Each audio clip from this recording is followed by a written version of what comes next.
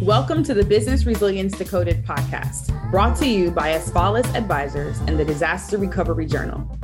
Crisis management in today's world is ever-changing, and this podcast is our commitment to help you navigate successful outcomes for any crisis you may face.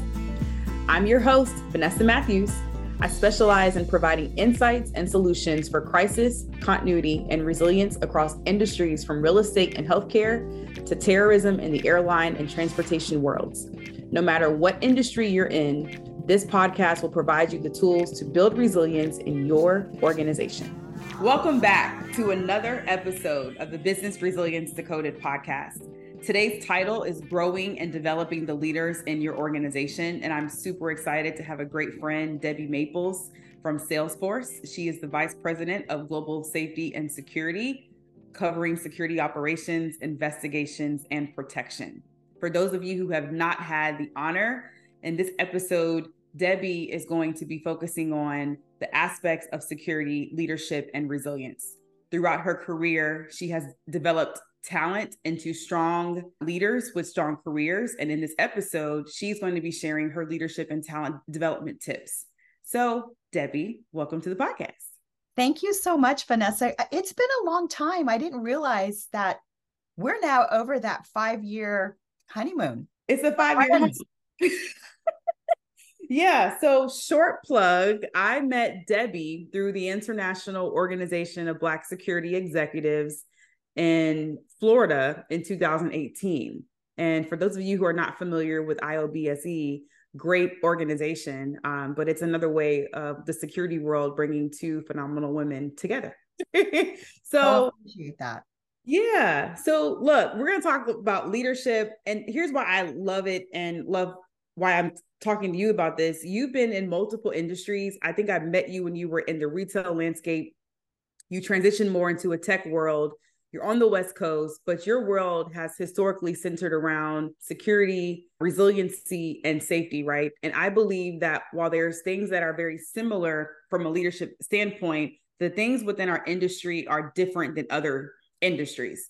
So first question that I want to ask you is, what are your thoughts to the concept of leaders are born versus leaders are made? I think that there's two camps, and I'm in the third. Some people will say that they're born leaders. Others will say, no, we develop them. We make them into strong, resilient, gritty leaders. I think it's both. I think there are folks who are very comfortable taking charge, and perhaps that's who they are. That's in their DNA. But if that is not harnessed, the strength and the resilience of that courageous personality can stall. And so I think both. I think there is a responsibility in development from a leadership standpoint to invest in our folks, to help them to grow in their leadership capability. I think that if that goes untapped, that's a waste. Yeah. That's a shame. I'm so grateful that I had good leaders who saw my potential. And who invested in me in the early years of my career, who encouraged me, who inspired me. So I think it's both. I'm the both. Bucket number 3. So glad you talked about that. Someone made an investment in you and they developed you. So let's go back down memory lane. Do you recall the first person in your career who you had to develop? And can you kind of talk me a little bit through that experience? Oh, that's so interesting. Well, as a person who grew up in retail, so thank you for sharing that. I feel like I've done every retail, loss prevention, corporate security, asset protection job that there is. But the first person that I would probably say I took responsibility for wasn't a person. It was a team. And being a really kind of young and inexperienced leader, I got promoted into a store and became the leader of a team that were my friends, which is really hard to lead your friends when you rise from the peer group to become the leader. I do remember that team, and I remember one of the team members who I'm very proud of. And actually, she's a member of IOBSE messy, but I'm so proud of her because I think that was a challenging time to have your friend be now your leader. And I remember her calling me boss lady, and I didn't like it very much because it felt uncomfortable. But I do remember that. And I remember having to think of myself as a leader and the great responsibility that I had in growing these two folks. It was a small team, and there was a third person, but they were in a different role and had different development needs. One of them became a captain of a police department. The other is a very successful retail loss prevention leader. And I remember just knowing that it was up to me to illuminate their already bright light. And how did I do that? How would I do that? How would I take opportunities where perhaps as the leader and a skilled, loss prevention player, to say, no, it's about them, not about me. How do I make sure that their work is highlighted and supported? So I do remember them. Their names were Tom and Sheila, and they were both very successful. And I think that's the greatest pride you have as a leader, especially as you're rising through the ranks. It is about your team, and it is about maximizing their potential and their capability and the efficiencies, and understanding that responsibility, I think, is probably one of the greatest displays of leadership that we can offer, not only to others who are looking at us, but as we model it, it becomes a point of inspiration, and it becomes a point of, I want to be like that. I had people who I was looking to and thinking to myself, I want to be like him. I want to be like her. And in doing that, you have to unpack what is it about their leadership style that you want to emulate. I love that. So we talked a little bit prior to the podcast, and that's one of the transitions that we're going through in our business. Is we're in a space where Vanessa Matthews could do it, but we don't run the Vanessa Matthews show. We run as Flawless Advisors. And while she could do it, doesn't mean that you should do it, which means it's time to start pivoting and focusing on other people. And I am learning so much, and I share with my team all the time, just as much as I'm probably giving you to share and learn. You all are teaching me so much through this same process. So what did you learn about yourself in having to work with and build with this new team? What did you learn about Debbie through that process?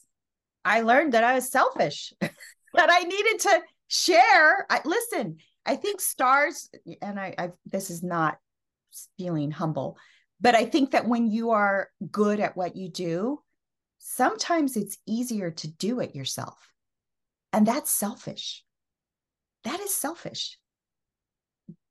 Teaching others, encouraging them, applauding them, recognizing their skills and their successes is our responsibility. So I learned that I was holding on to too many things. I wasn't delegating enough. And yes, you can delegate yourself into failure, but delegating appropriately and looking at a leadership model of, how do you go from being highly directive to being a coach, to being a support, and then to being a leader that you can delegate to. Looking at that development model, that success model, is really important to think about and to do, and invest in yourself. How do I lead? Yep. How do I do this? And that is really important to understand, that people are at different levels within their own development. And what do they need most from you? To be highly directive to somebody who is really experienced is not supportive. Somebody who you can delegate to, you should just say, hey, go with this. What support do you need? Somebody that you need to teach, you need to tell them, we're going to do step 1 is this, step 2 is that. Let me know if you need some help. Oh, great job. Then you become a coach. Then you become support. And then the highest level of leadership is when you can say, you've got this, and I'm here for you. Let's check in and let's see how it's going. Yeah. So it's also important to know which one of those levers and pillars you need to pull on in different instances. And so Going back to the differences of our industry and how we're kind of uniquely structured, what differences or nuances do you see from a security, resiliency, loss prevention, asset protection perspective as it relates to leadership and development? Yeah, I think leadership in itself, whether you're in the tech world or the retail world or a consulting role, leadership muscle, leadership tactics are the same. I don't think that there is a difference. Pace may be different, urgency might be different, crises may be different. I'm in a world where everything is about trust. Everything is about cyber resiliency. Everything is about making sure that we are a very mindful organization about the most important thing that we can do is to stand up trust with our customers, right? In retail, customers are really important too, but then there's product to protect. So again, transferable skills as a leader in terms of your response, in terms of your forecasting, in terms of your strategy, your vision, those are all like considerations. The worlds may be different in their service model, but a good leader is a good leader no matter what you're leading. There are components of leadership that do not deviate because the business is different. So, whether you're leading a store function or a corporate function or a specialized service within your organization, being a good leader, being a good communicator, being professional, being a diplomat at times is going to be transferable regardless of what it is that you're leading. That is pretty consistent. I see that all the time. It's like outside of the business world, I see in the nonprofit world, I see in the church community, I see in the academic community that sometimes, the void or the opportunity is in understanding how to be a good leader, how to be a servant leader for your people. We are in service to them. If we want to be good, our people need to be good. Yeah.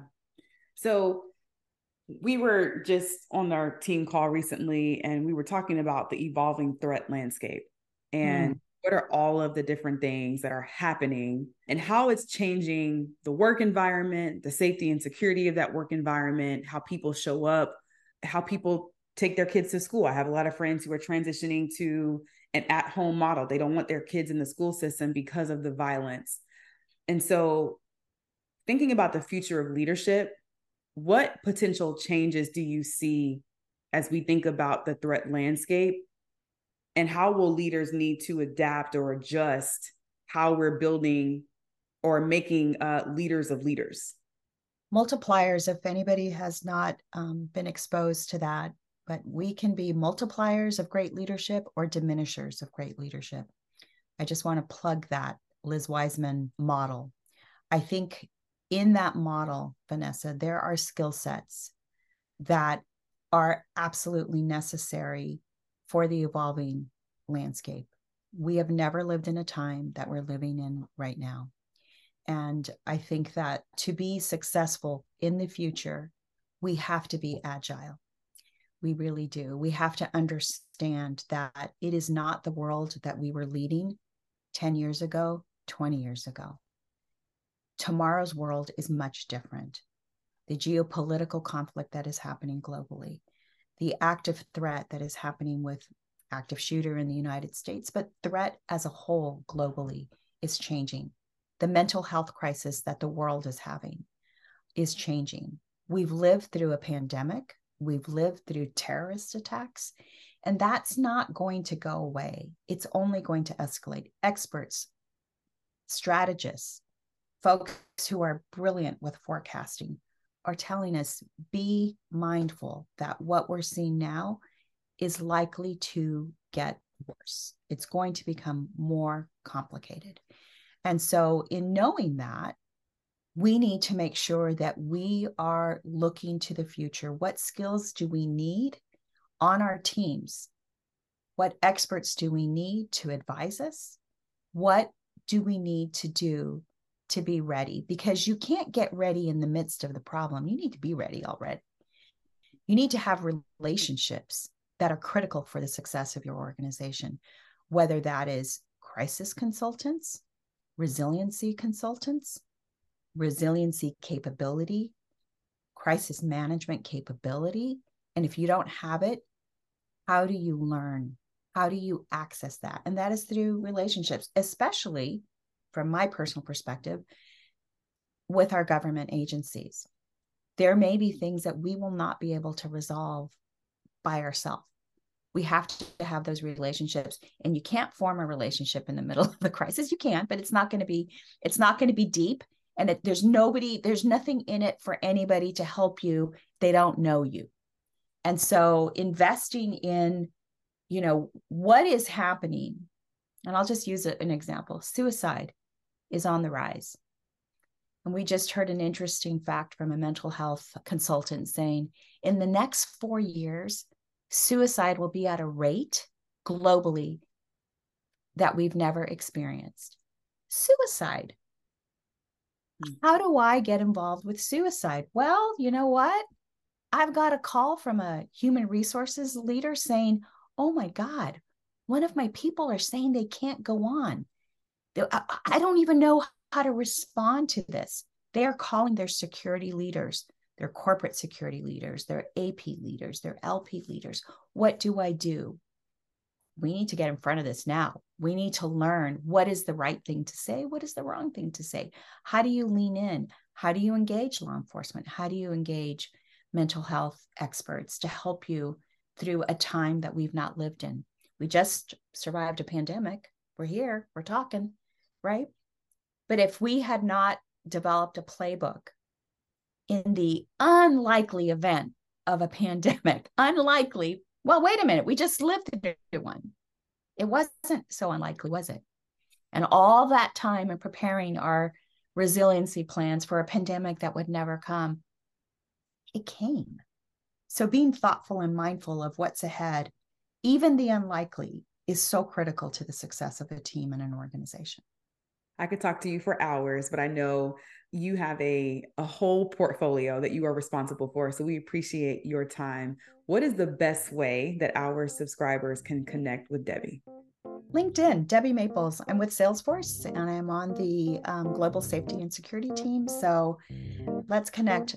If you're a part of any of the big forums, whether that's ASIS, GSX, NRF, RELA, IOBSC, I'm a part of all of them. So I hope to meet some of you sometime. Thank you. Thank you for listening to the Business Resilience Decoded podcast, brought to you by Asfalis Advisors and Disaster Recovery Journal.